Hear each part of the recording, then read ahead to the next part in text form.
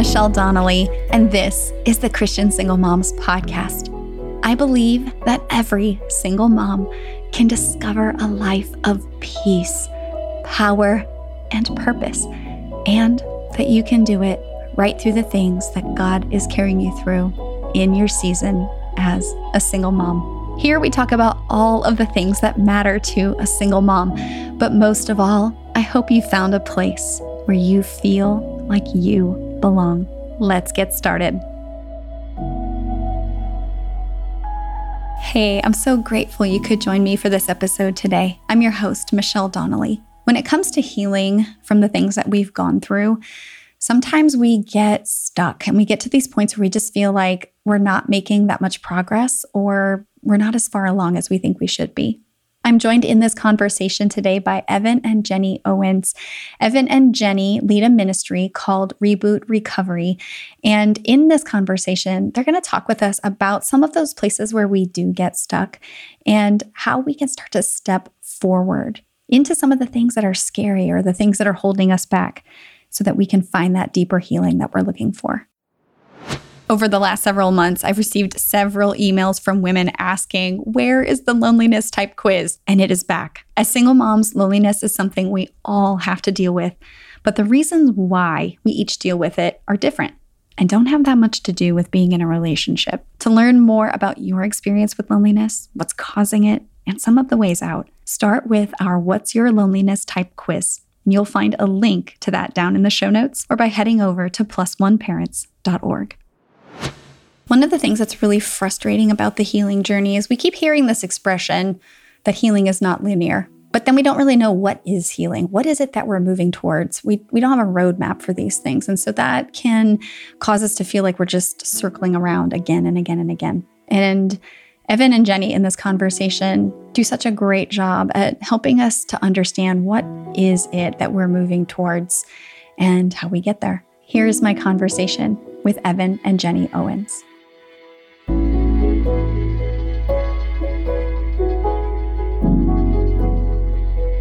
Evan, Jenny, so great to have you with me. Welcome to the podcast. Thank you so much for having us.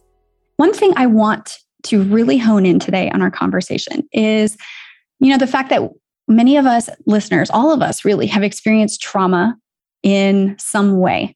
And in recovering from trauma, though, it's sort of this really uneven path. It's uneasy, it's not clearly defined, and that can cause us to feel like we're not making progress or we're getting stuck. And sometimes, though, it's just having an awareness of what this journey is like and finding our path even through some of what feels confusing. I wanted to know, though, firstly, if you would talk about recovery more from a spiritual perspective and why, if we don't address the spiritual roots of trauma, we will find ourselves very often with an incomplete healing experience. Yeah, the real definition for the word trauma is wound. And I think most of us could logic out, obviously, we've experienced physical trauma, physical wounds, but it's the less tangible, emotional, and spiritual trauma that we really have focused our efforts on over the last few years. And recognizing that most of us would come to the conversation acknowledging that we are physical beings, that we have bodies, minds, but also souls.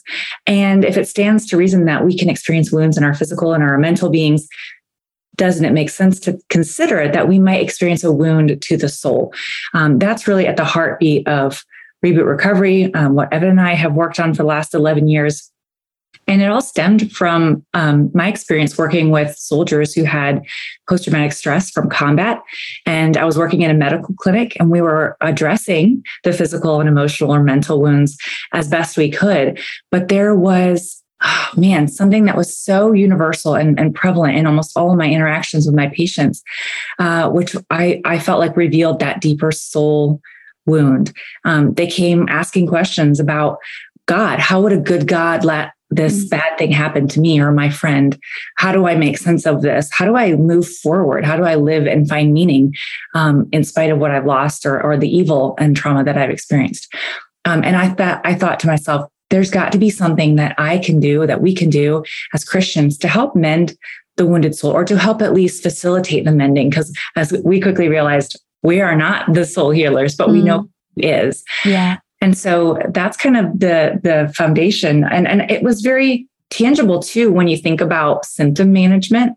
We spend a lot of time when we're dealing with post-trauma and the effects, the downstream effects of that. We see anxiety, depression, relationship dysfunction. And in the traditional modalities, we address those symptoms, but we sometimes find ourselves, as you said, still feeling stuck. We've maybe got medication or we've sought counseling, but yet it seems like we're still not moving forward to the wholeness or to the empowerment or the purpose finding phase of all of this. And that, I feel, again, is because maybe we've addressed some of the fruits on our tree, but we haven't gotten down to the roots, to healing the roots. And Evan and I really believe if you heal the roots, you see those fruits change, and you'll find the peace and the, relationship rebuilding, trust, and all those things, if you can get down to those spiritual roots. That's right. I agree with everything she said. Everything she just said. I think that is such a beautiful image, though, when we think about a tree and the root and the fruit. And one of the things that stands out to me about this is the fact that trauma itself has so many different kinds of roots. And as you've just alluded to, one of those being the spiritual, and that we won't be able to bear spiritual fruit. We won't be able to flourish in that way if we don't treat the root of that. And as I've worked with women who are in different situations and different stages of their healing journey, some of us, and myself included, get to this point where we've been maybe in counseling and it's just not enough. That we've gone and we've talked and we've learned some things, but we might find that we're hitting a wall. And knowing, though, that there is a spiritual aspect, I think, is the first thing, right? The awareness of that. But then it's understanding, how do I even approach that? And I think you just said something so critical. There's all these questions of why. There's all these questions about who is God and who am I to him and why did this happen and where is the devil in all the mix of all of these kinds of things. And while those questions can be disconcerting, especially if we don't necessarily feel like we have the answers right away, for me, I found that was the invitation to the spiritual healing. That's so good that we started off even with our very first reboot group saying, we don't claim to have all the answers, but we want this to be a safe space for you to ask the hard questions. In doing so, like you said, it was an invitation. Recognizing the wound is there, as you said, is the first step, and bringing it into the place where it can get healing. And even if we don't claim to have all the, immediate answers, we're going to find it together. We're going to seek it together, and we hope that we'll find it together. Right. And trauma always, when it happens to us, it always catalyzes a conversation about faith, because it's going to raise those difficult questions. Why did this happen to me instead of someone else? Or why hasn't it happened to me? It's going to raise these questions about, is God really who he claims he is? Because I don't see his redemption. I don't see his goodness in this right now. And so those kinds of questions, I think the mental health arena, the professional arena, they're not really trained or built to answer those questions. And so you have this struggle that's happened over the past 10 or 15 years. And I finally see that struggle coming to an end, sort of this division between the mental health profession and the faith profession. And I think that's coming to an end. And I think that being able to look at it, not just through it's one thing if I'm a Christian who's doing mental health, that's kind of what it's been. But I think it's even blending now to where we're seeing everyday people step forward and saying, hey, we have something to say about this too, which is healing's found in community and all those sorts of things. So it's beautiful for sure. And I think that one of the things that's central to this is acceptance of the journey. And for me, that is knowing that in questioning, that does not mean that you are sinning. That means that you're seeking, right? That our questions are sacred. And that the Lord is actually inviting us into that space to discover him more. But we're not going to do that unless we know even what that there's a problem in the first place. Right. And where our wounding brings that problem up and we're aware of it and we don't like it, this is the way that he guides us down a path that really isn't so linear. And that's something that I want you guys to talk a little bit more about, is the fact that healing is not linear. And we may have heard that before, but then we also don't really know what that means, And so as we're talking about, okay, this is a journey, but this is a journey with no map. This is a journey with no even clear destination. Yeah. So how can we conceptualize of healing in a way that can help us to create a mindset where there's expansion opportunity, where we can grow into that, but then also peels back some of what we might think of as failure. Right. Well, I'm really glad you said. I was actually about to jump in earlier and say this, and I didn't. Which is, so if we have 3 boys. They're 9 and under, and we love to play hide and seek. So if we're playing hide and seek, and I'm hiding, when you're the one searching for the person hiding, you don't think every time you look behind something and they're not there, you don't say to yourself like, oh, I failed. Like you don't think that, right? You think instead like I'm still finding them. The hunt to find them is still continuing. I think a lot of people, they go to a therapist or they go to a retreat or they go to a reboot program, whatever it is. And they think, well, I'm still not 100% better. I'm not where I want to be. So therefore I failed at healing. And I try to get them to reframe it first off as this, you're still finding healing, right? Like you're still on that journey. And we always say that trauma healing ends in empowerment. Right. That's maybe more accurately should say you've entered the healing zone when you begin finding some level of empowerment in yourself through that.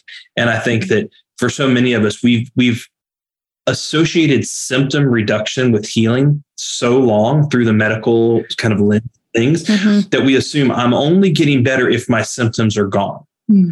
And we have found through trauma healing that that's largely untrue.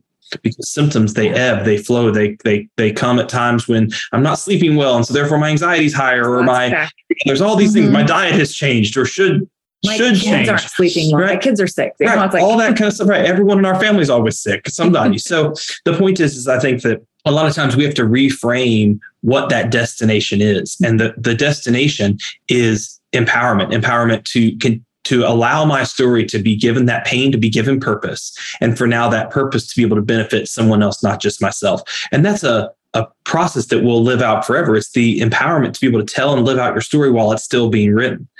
And I think that's the beautiful destination where we're kind of trying to get people through our reboot recovery programs, through our books, all that stuff. That's kind of the focus, is trying to constantly point them that God never wastes a wound, which is cliche, but true.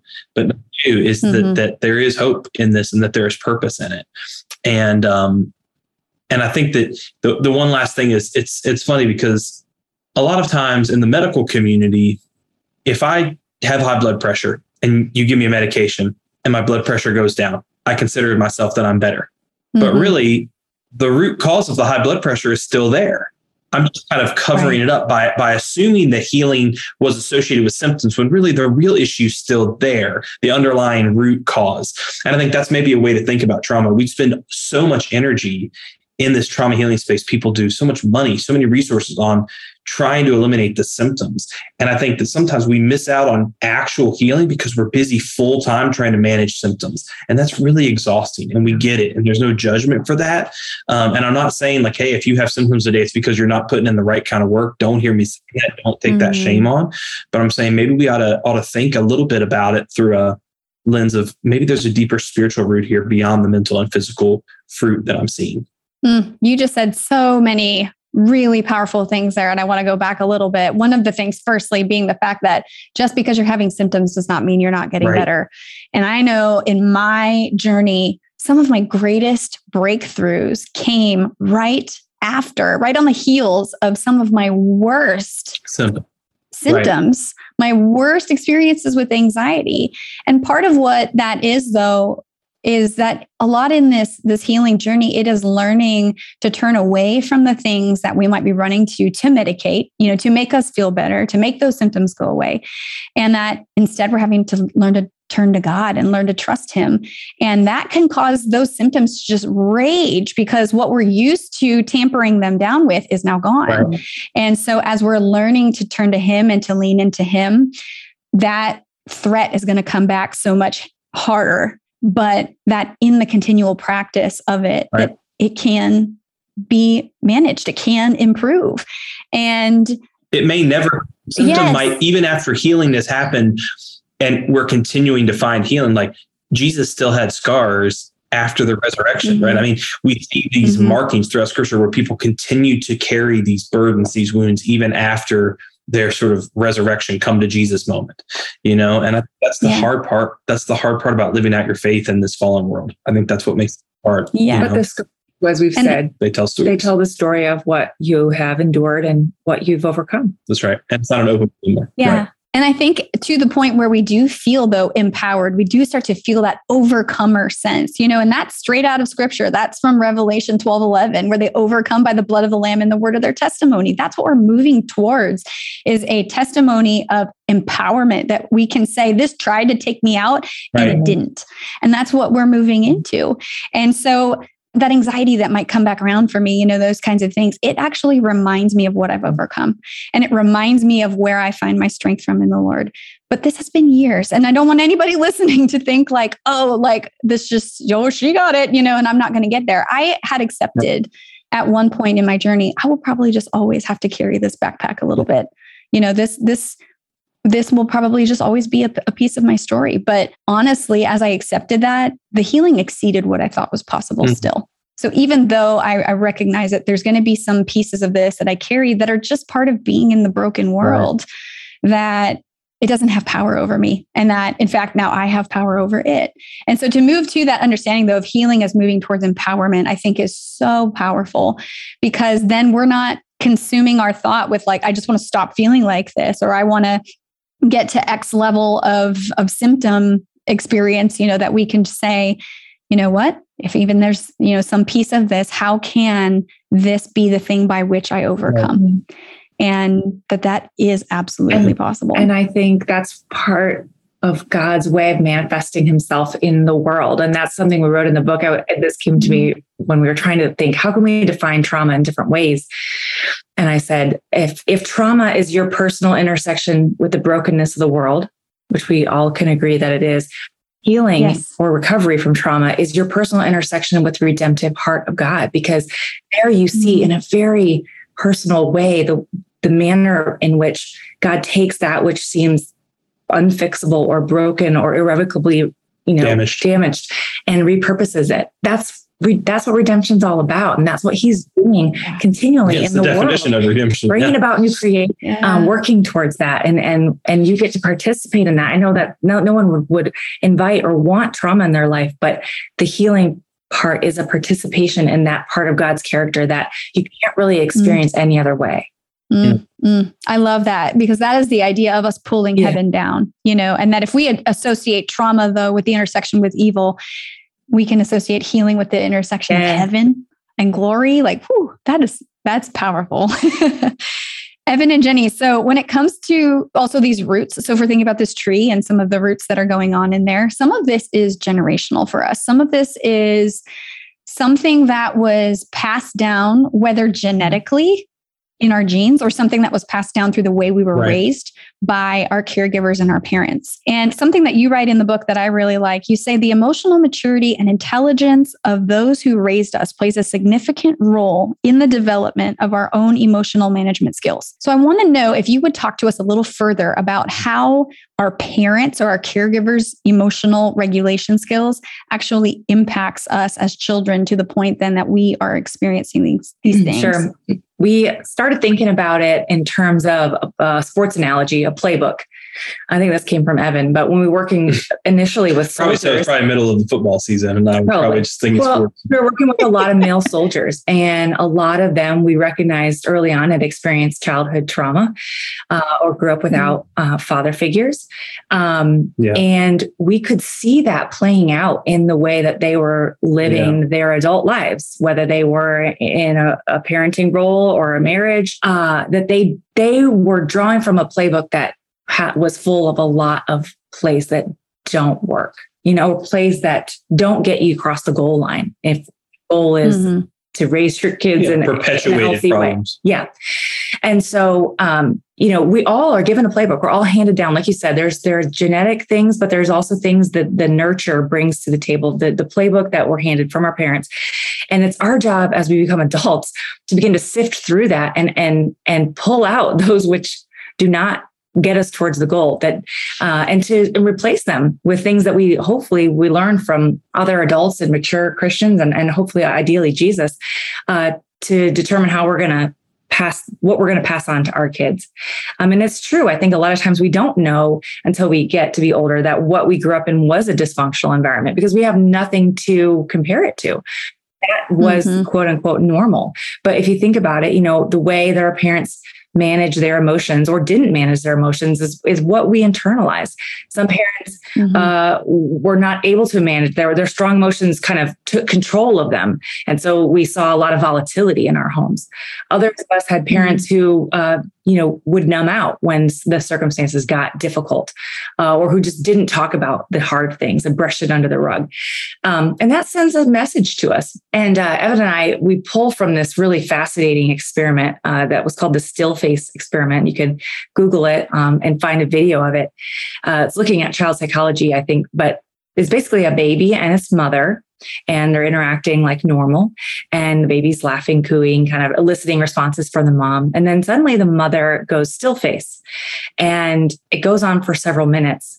And you can see the baby kind of process through multiple stages of what is happening and how am I going to get my mom back to acting in the way that I want her to act. And ultimately the baby starts to cry, starts to scream, and the still face continues. And it's heartbreaking to watch. But eventually, she breaks back into character and everything's okay. But if you think about what the ramifications are, it's basically sending the message to the child that the only way to get response is to emote aggressively or very intensely. That could be one thing a baby could pull from it. Or the other could be that these emotions aren't really getting me anywhere. So I'm just I'm going to stuff them, or I'm not going to utilize them in a healthy way. And so I think a lot of us come to the table with varying degrees of that. Yeah. And so recognizing that is, again, the first step. Looking back, doing some generational digging and seeing, how did my parents respond to stress? How did their parents respond to stress? What things have I taken into my playbook that I need to get rid of, or to replace with some better plays? And I think that's just an important first step. Yeah. I mean, during almost all of my one-on-ones with people, I used to always say, you're right. Like they would have all these things, I grew up like this, or my ex-spouse did this, or my kids are doing this. And I always say, you're right. It didn't start with you, but it will end with you. It didn't start with you, but it will or can. If you take the right steps towards healing, you can be that new pattern. I mean, lots of Christians talk about, breaking the chains of generational, whatever. So, but a lot of times we talk about that through behavior modification. I'm just going to make choices. But a lot of times those better choices, it starts with really learning, how do I manage strong emotions? How do I deal with forgiveness of self and others? How do I deal with anger? How do I deal with shame, guilt, regret? And that's the deeper level that you're not going to hear most Sundays. You're going to hear Sunday like, just be better. Lord, with all your heart, lean not on your understanding. He'll make your path straight, the end. But living it out when you've inherited that trauma, when you've got that cloak of darkness, that cloak of pain that you were kind of given from birth, a lot harder to do unless you do the deep work. Yeah, for sure. And I think one of the ways that this becomes so front and center for us is the fact that this is happening in the context of our own families, as single moms, that we are having friction in our relationships with our kids, or we're having struggle, or our kids are acting out. All these sorts of things are going on. And instantly, the first thing that comes to our mind is the symptom management. Like, how do I get this to stop? How do I get this child to do what I want them to do? Right. And unfortunately, there's a lot generationally that was passed to us about behavior modification. There was a lot of fear, shame, punishment. There was a lot of obedience first type of parenting that was passed along to us. And so naturally, that's the way that we tend to look at these things, is like, how do I get them to obey me? And for myself, digging backwards was a deep dive into my own experiences with my parents and my family, and understanding that there were things that I was wired for as a kid that I didn't get. And for some of us, if you have, for example, overtly abusive, neglectful parents, then you may be more aware on the surface of what you did not receive that you should have. But if you had really well-meaning parents that did the best that they could and were, they showed up and that kind of thing, but some of these emotional regulation pieces were missing, or not, as you said, hard things weren't talked about in the family, or those kinds of things. Those are harder, I think, for us to identify. The fact that there could still be such huge gaps in our hearts from even those types of experiences. But if we will do that work, then that also is the place where the Lord comes in and says, you did not get this. And it's okay for you to grieve that. It's okay. You can still have a loyalty to your family. You can still have love for your family. You can still care for them, and love and loyalty and care for yourself in saying, these were things that I should have gotten that I didn't. Mm-hmm. And that the Lord is full of all of those things, though. So where we didn't maybe have unconditional acceptance, or we didn't have that sense that somebody was with us in our pain, that God is able to offer that for us. And as he reparents us, then we're able to look to our kids and go, oh, this is what they really need. Like, this is not about obedience. Like, how do I get them to stop doing this thing? This is a cry for help on their behalf. And how was I treated when I had a cry for help? And now how do I want to change that for my own kids? Yeah. No, that's exactly right. I think that it's funny too, because none of us think that we're actively doing it to our children. Mm-hmm. In my case, I am a really good parent. Jenny has a long way to go, but I mean, I'm pretty amazing, pretty much. Clearly with 3 boys, all they want to do is hang out with dad. They can't stand their mom. It's true. They're mama's boys. They're all 3 mama's boys. They don't really like I'm dead to them pretty much. But the thing about it is, I think that there's, we talk about that there's 2 types of trauma. There's trauma of something bad happening to us. That's what most people, when we speak, that's what they think that we're going to talk about. Violence, abuse, whatever it may be. But I think that especially in a generation where we have just so many other compounding family issues going on, I think the larger thing is not what bad happened to us, it's trauma from the right things or the best things not happening to us. Mm-hmm. And you see that so often in issues of neglect or issues of somebody not teaching. How do you forgive someone who really hurt you deeply, right? How do you do that? Especially in this age where we've never been more distracted. That's right. That's It's really hard. Yes. And I want to say to all the parents out there, you could constantly beat yourself up and be like, wow, I'm terrible. I think for me, that's why I always tell my kids, like, I'm going to let you down, but there's one who won't. There's a father who won't. So just count on me wounding you. Count on me letting you down, because I'm not enough. I'm not enough for me, and I definitely can't be enough for you. And I think as soon as we own that as parents and we start saying, but there's one who can, I think that's when true parenting, that's when we give them a playbook that's an endless playbook, right? Because they can tap into the spirit, they can tap into all that stuff. And that's really been the secret for us. And I think even at Reboot, we run that risk, because in the earliest days, especially, people starting to look at Jenny and I as like their spiritual parents, and constantly having to say, like, don't put your faith in me. Don't, like, I might have some good ideas, but I stole them all. They're all from somebody else. They're all in the Bible. They're all secondhand. They're used ideas.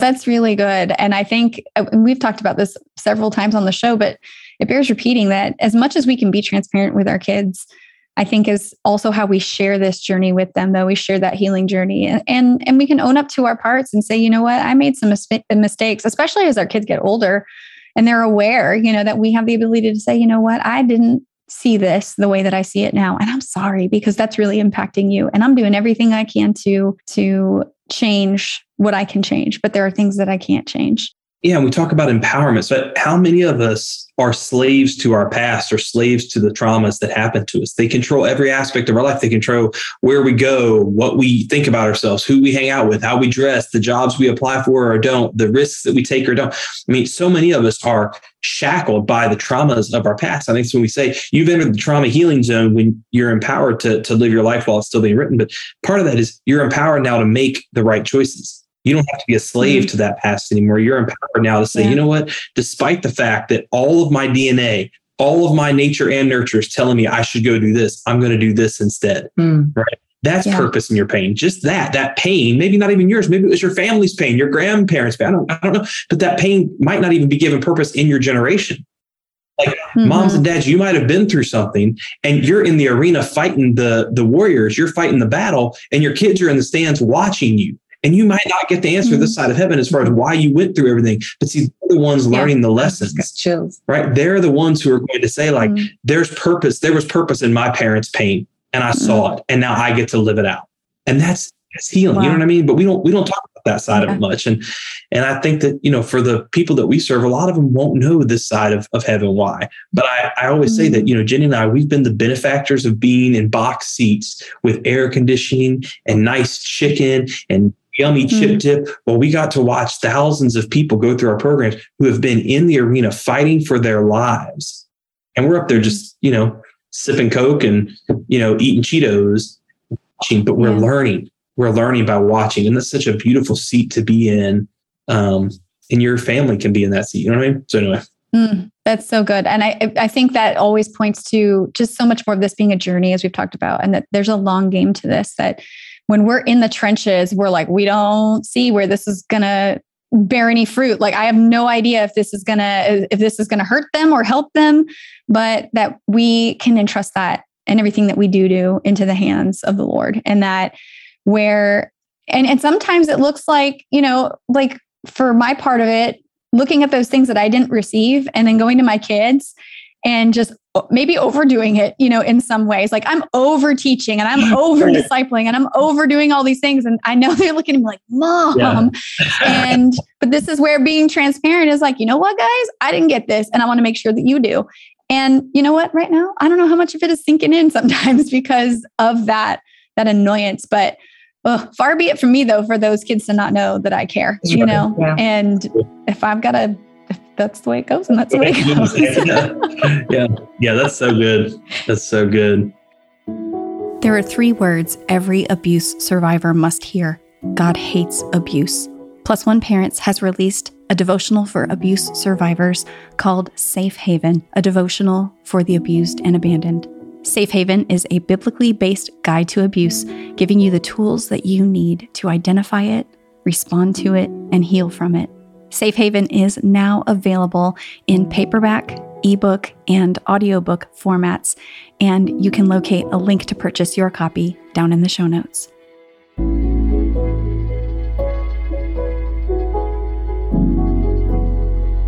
Now, when it comes to these familial type traumas, though, so there's an aspect of identity that trauma also goes after, and who we are and how we see ourselves.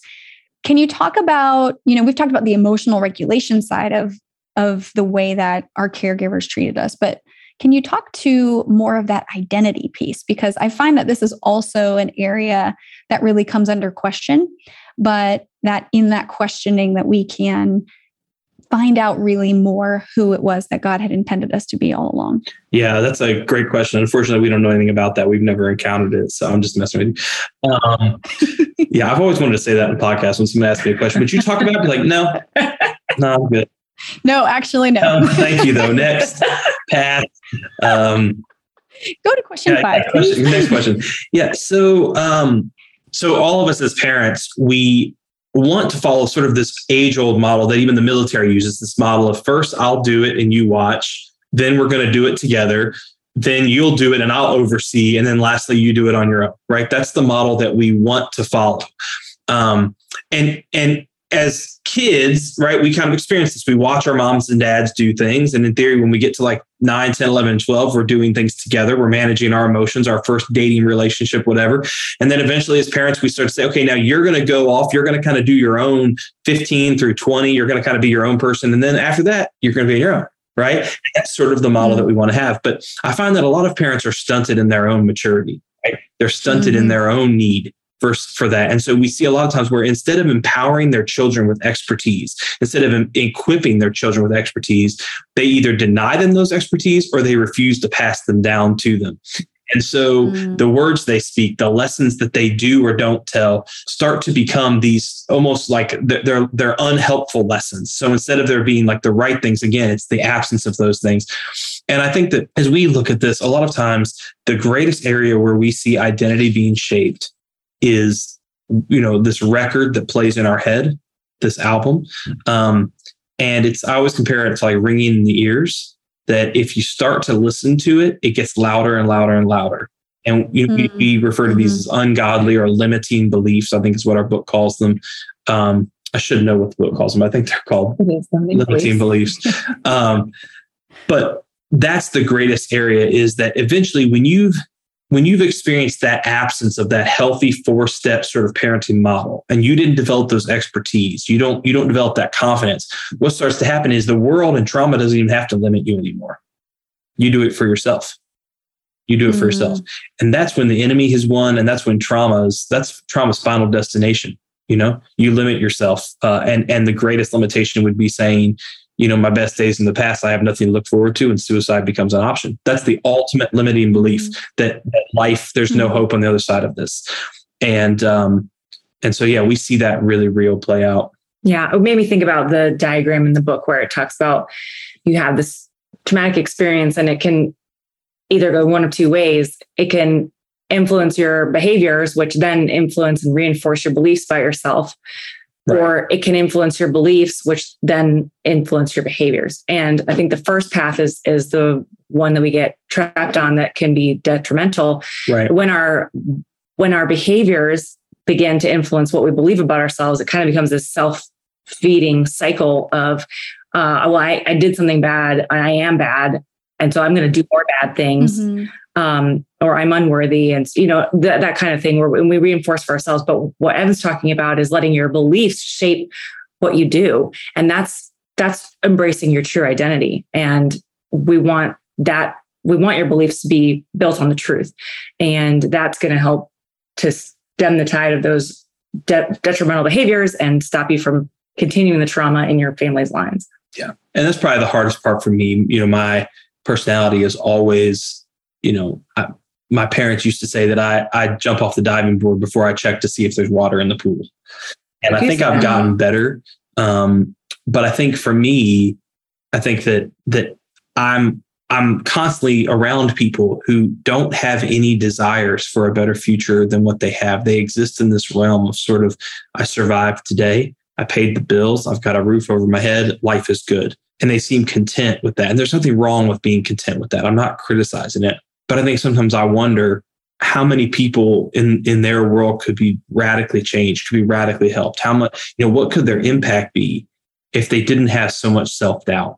And if their parents would have just embedded in them a little bit more expertise, and I always compare it to like when you're little, those first few steps when you learn to walk are terrifying, and every time you walk, you have to think like, oh, but now when I get up to go to the bathroom after this call, I'm not going to be thinking like, okay, how do I walk again? Okay, I do this, and this, like, because I've developed a certain level of expertise and confidence that I've walked in the past and I can do it again. Right. And I think that so often people say, well, I never walked in the past. I never did that thing in the past because mom and dad didn't tell me this, or mom didn't, or grandma, or whoever it is. And so I would say it has to start with you. You have to go first. You got to start taking those first steps, whatever it is, whether that's starting to volunteer somewhere, whether it's starting to try to start that company on the side hustle, whether it's writing that book you've been putting off, whatever it is, you have to go first. And when you start to go first, what happens is it may or may not be super successful, but you'll grow in expertise. And 2 or 3 years now, you'll look back and you'll be like, you know what? I don't have to think about it anymore because I did it in the past. I can do it again. Yeah. And that's, again, empowerment. That's healing from trauma. That's where it ends. Good. Yeah. And I think what you just pointed to, though, is the fact that that limiting belief that we're telling ourselves keeps us from even taking that first step, keeps us from being the one to say, I'm going to break this, or that I'm going to do something different. I'm going to color outside the box. And a lot of it is because we already are carrying this weight of shame that tells us we're not good enough and that we can't ever do anything worthwhile. Right. And so for us to step out and to potentially experience failure or rejection just seems unbearable. Right. Because again, it's failure versus finding. Failed at it. Yeah. Well, did you, or did you really find, it's like that cliche, found, whatever ways to not invent the light bulb. I mean, that's the, again, it's that ever-growing, it's a reframing of a trauma mindset versus a resilient mindset. Right. And where this started for me was coming to this realization, and a lot of the things that like we come to, like the Lord, the Spirit is with us. Like He's depositing these things in us. He's put people around us. There's great books that we can read, all of these sorts of things that we can start to challenge that mindset, that we're not just white knuckling it, figuring this out on our own, but this realization that action is information, that if I take an action, I will have information after that about, well, that didn't go the way I thought it was going to. Why not? Or, how could we tweak this next time that it might even do a little better, or, whatever the case is, but that if I decide that I don't want to experience it as rejection, I don't have to. It doesn't mean I'm not going to be anxious about it. It doesn't mean that I'm not going to be, it doesn't mean that it's not going to be painful and I'm not going to be fighting that urge to overthink it and crush myself. But it's recognizing the root of where that shame comes from, that shame was deposited in me and I want to kick it out. And that whether it was a shame that was deposited by something negative being given or something positive being withheld, which is what we talked about earlier, the fact of the matter is I have the ability within my relationship with God to receive the positive that he wanted me to have always. And that is the antidote to being able to find the courage to step into something new. And, what we're talking about as far as like, maybe it is some very purposeful thing that God has for you. This is also something we'll feel at the beginning where it's like calling a therapist, or taking medication, like these kinds of things that we have to confront that fear of failure really early on in the journey. But when we can know that this is something that was passed to me and I can be the first one to take the first step to push it back and then to give my kids something different, it makes it worth it. Yeah, that's so good. Now, when it comes to these limiting beliefs, sometimes they have been with us for a really long time that we don't even know that we're carrying them around. For myself, it was, people just don't like listening to me. I'm a burden. And I just accepted that was the truth. And it took a lot of work to realize that this was a limiting belief that I had cooked up about myself and to challenge that.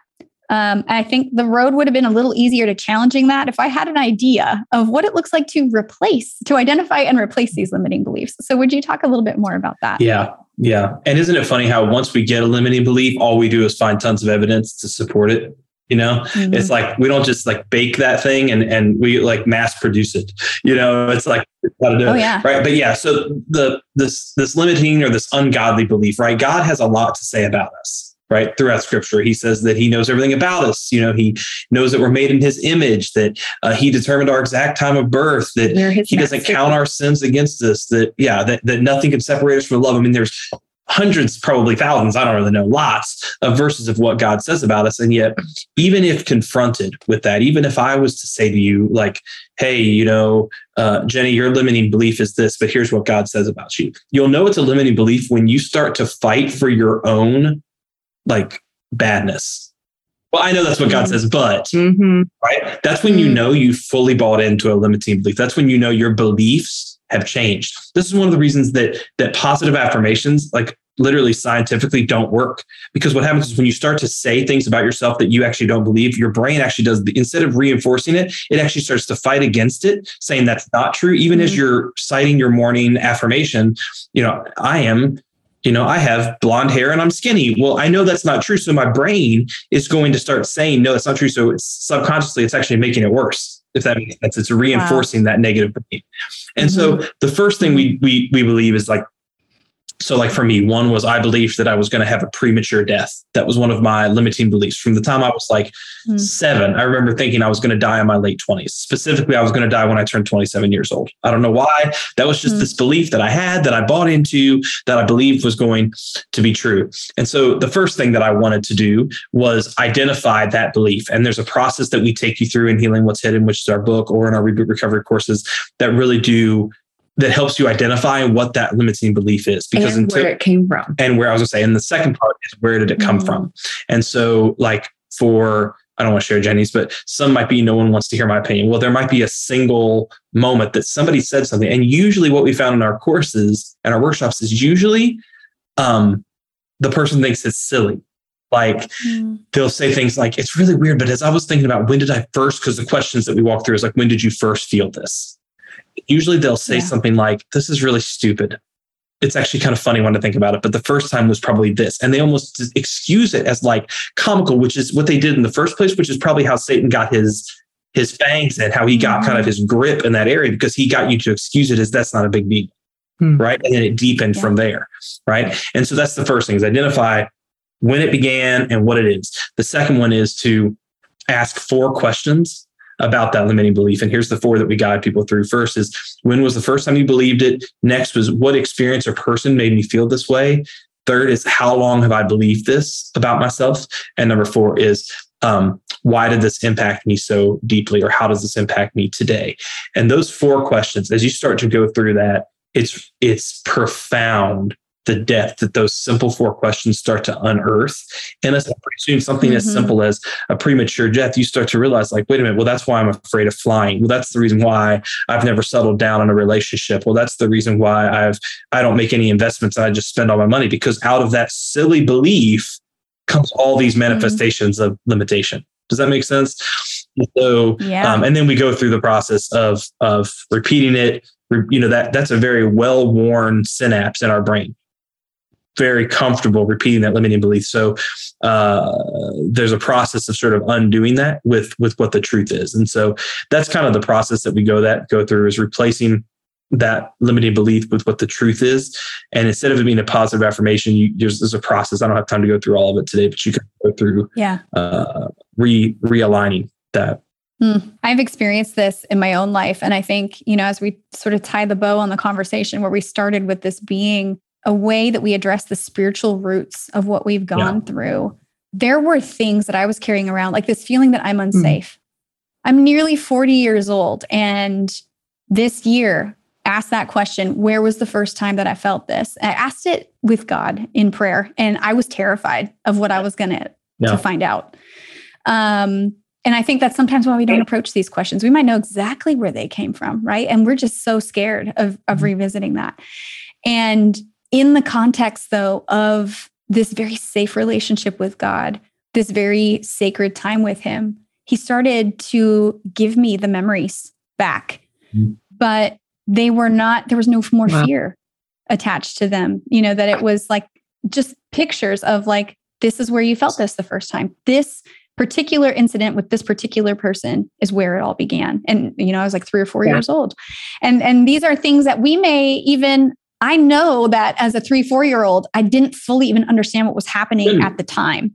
And now as an adult, I know exactly what was happening at the time, but I kind of just like discarded these memories because they weren't really all that impactful.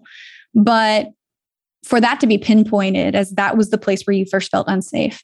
And for me to see then how that's played out in my other relationships and all in my life and all of the things that have happened. Finally being able to grab onto the fact, though, but now I am safe. That incident that occurred, now I see where all of the damage played out, but that God has already healed so much of that. And so that's where He was able to put a lot of these things to rest for me. But if we don't know that these are the questions to ask, we don't know that this is something we can do with God, these are sometimes too frightening to approach. And as I've said before, this was after years and years and years of asking questions and doing work that I had to first learn how to trust God before I could ever ask Him this kind of question. And so it's okay if we're doing this over and over. And it's okay if we feel like, I'm visiting this again. But it's because God knows if He gave us everything all at once, it would crush us. We'd never be able to handle it. And so that whole peeling back the onion analogy is just, when you're ready, I'll give you the next one. And when you're ready, I'll give you the next one. But it's only to bring about ultimate good in our lives and redemption in our stories. That's so true. Good. Yep. Agreed. Because it's like, a lot of times, there was an initial perpetrator, but after a while we became our own perpetrator. Scripture says, forgive your enemy. A lot of times we're our worst enemies. That is the truth. Evan, Jenny, I am just so grateful for this time with both of you. This conversation has just been so healing for me. At the end of every conversation, I ask each guest the same question, and it is, if there was just one thing that you would want a single mom to know, what would it be? Yeah, we know that single moms often experience a lot of limiting beliefs. Some, as we've talked about, are imposed by others, and some by media, and then others even just by themselves, as we said. But we really want you to know that God sees you, that He knows your struggle, and that He is with you. And also, Evan and I and Reboot Recovery and Healing What's Hidden, we're all here to help. Specifically, Reboot Recovery offers childcare to make it easy for people to bring their kids and to just come in, leave their burdens as much as they can at the door, to come in into that intense time of focusing and working on healing. So, because we know that as you heal, your children will reap the rewards. So please learn more about us, our Reboot Recovery, if that's something that's interesting to you. I know that's your next question, but rebootrecovery.com is where you can find a course near you, in person or virtual. You can also learn more about our book, Healing What's Hidden, at healingwhat'shidden.com. And you can follow us on social media at Evan and Jenny Owens. And officially, the book is now available for sale. That's and right. It's a bestseller in our house right now. We would love for it to be a bestseller somewhere else, anywhere, actually. Thailand, Egypt, doesn't really matter. That'd be great. But seriously, in the book, I will say it was a big blessing to us. And if any of the things we've shared today have hit a root with you, this book, as we talked about, it's not a heavy, overwhelming book. This book's highly encouraging, full of life and life-giving content. And I know it'll bless you. So healingwhat'shidden.com, you can click there and you can order it, or you can just go to Amazon. Absolutely. And I will include links in the show notes to make it easier for listeners to access your resources. Highly do recommend this book. Thank you. Evan and Jenny, thank you so much for being with me today. Thank you. It's our pleasure. If you found this conversation helpful, I've got a couple of others that you might want to listen to. Check out episode 125, Children, Trauma, and Abuse, Helping Your Child Recover When You're Healing Too, with Justin Holcomb. Also, have a listen to episode 90, Try Harder, Try Softer, Harnessing the Gifts of Compassion and Curiosity in Trauma Recovery with Andi Kolber. I'd love to invite you to get more involved with the Plus One Parents community. If you head over to plusoneparents.org, you can sign up to become part of our free private community experience, the Plus One Parents Collective. On the website, you can also check out our blog and other resources on topics relating to dating and parenting, abuse recovery, and spiritual well-being. Or you can also get on our mailing list to receive Plus One Parent exclusive updates. You can also find us on Facebook or Instagram at +1.parents. I'm so grateful that you're a part of this community and that you were able to join me for this episode today. I pray always that you would know that you are seen and you are beloved.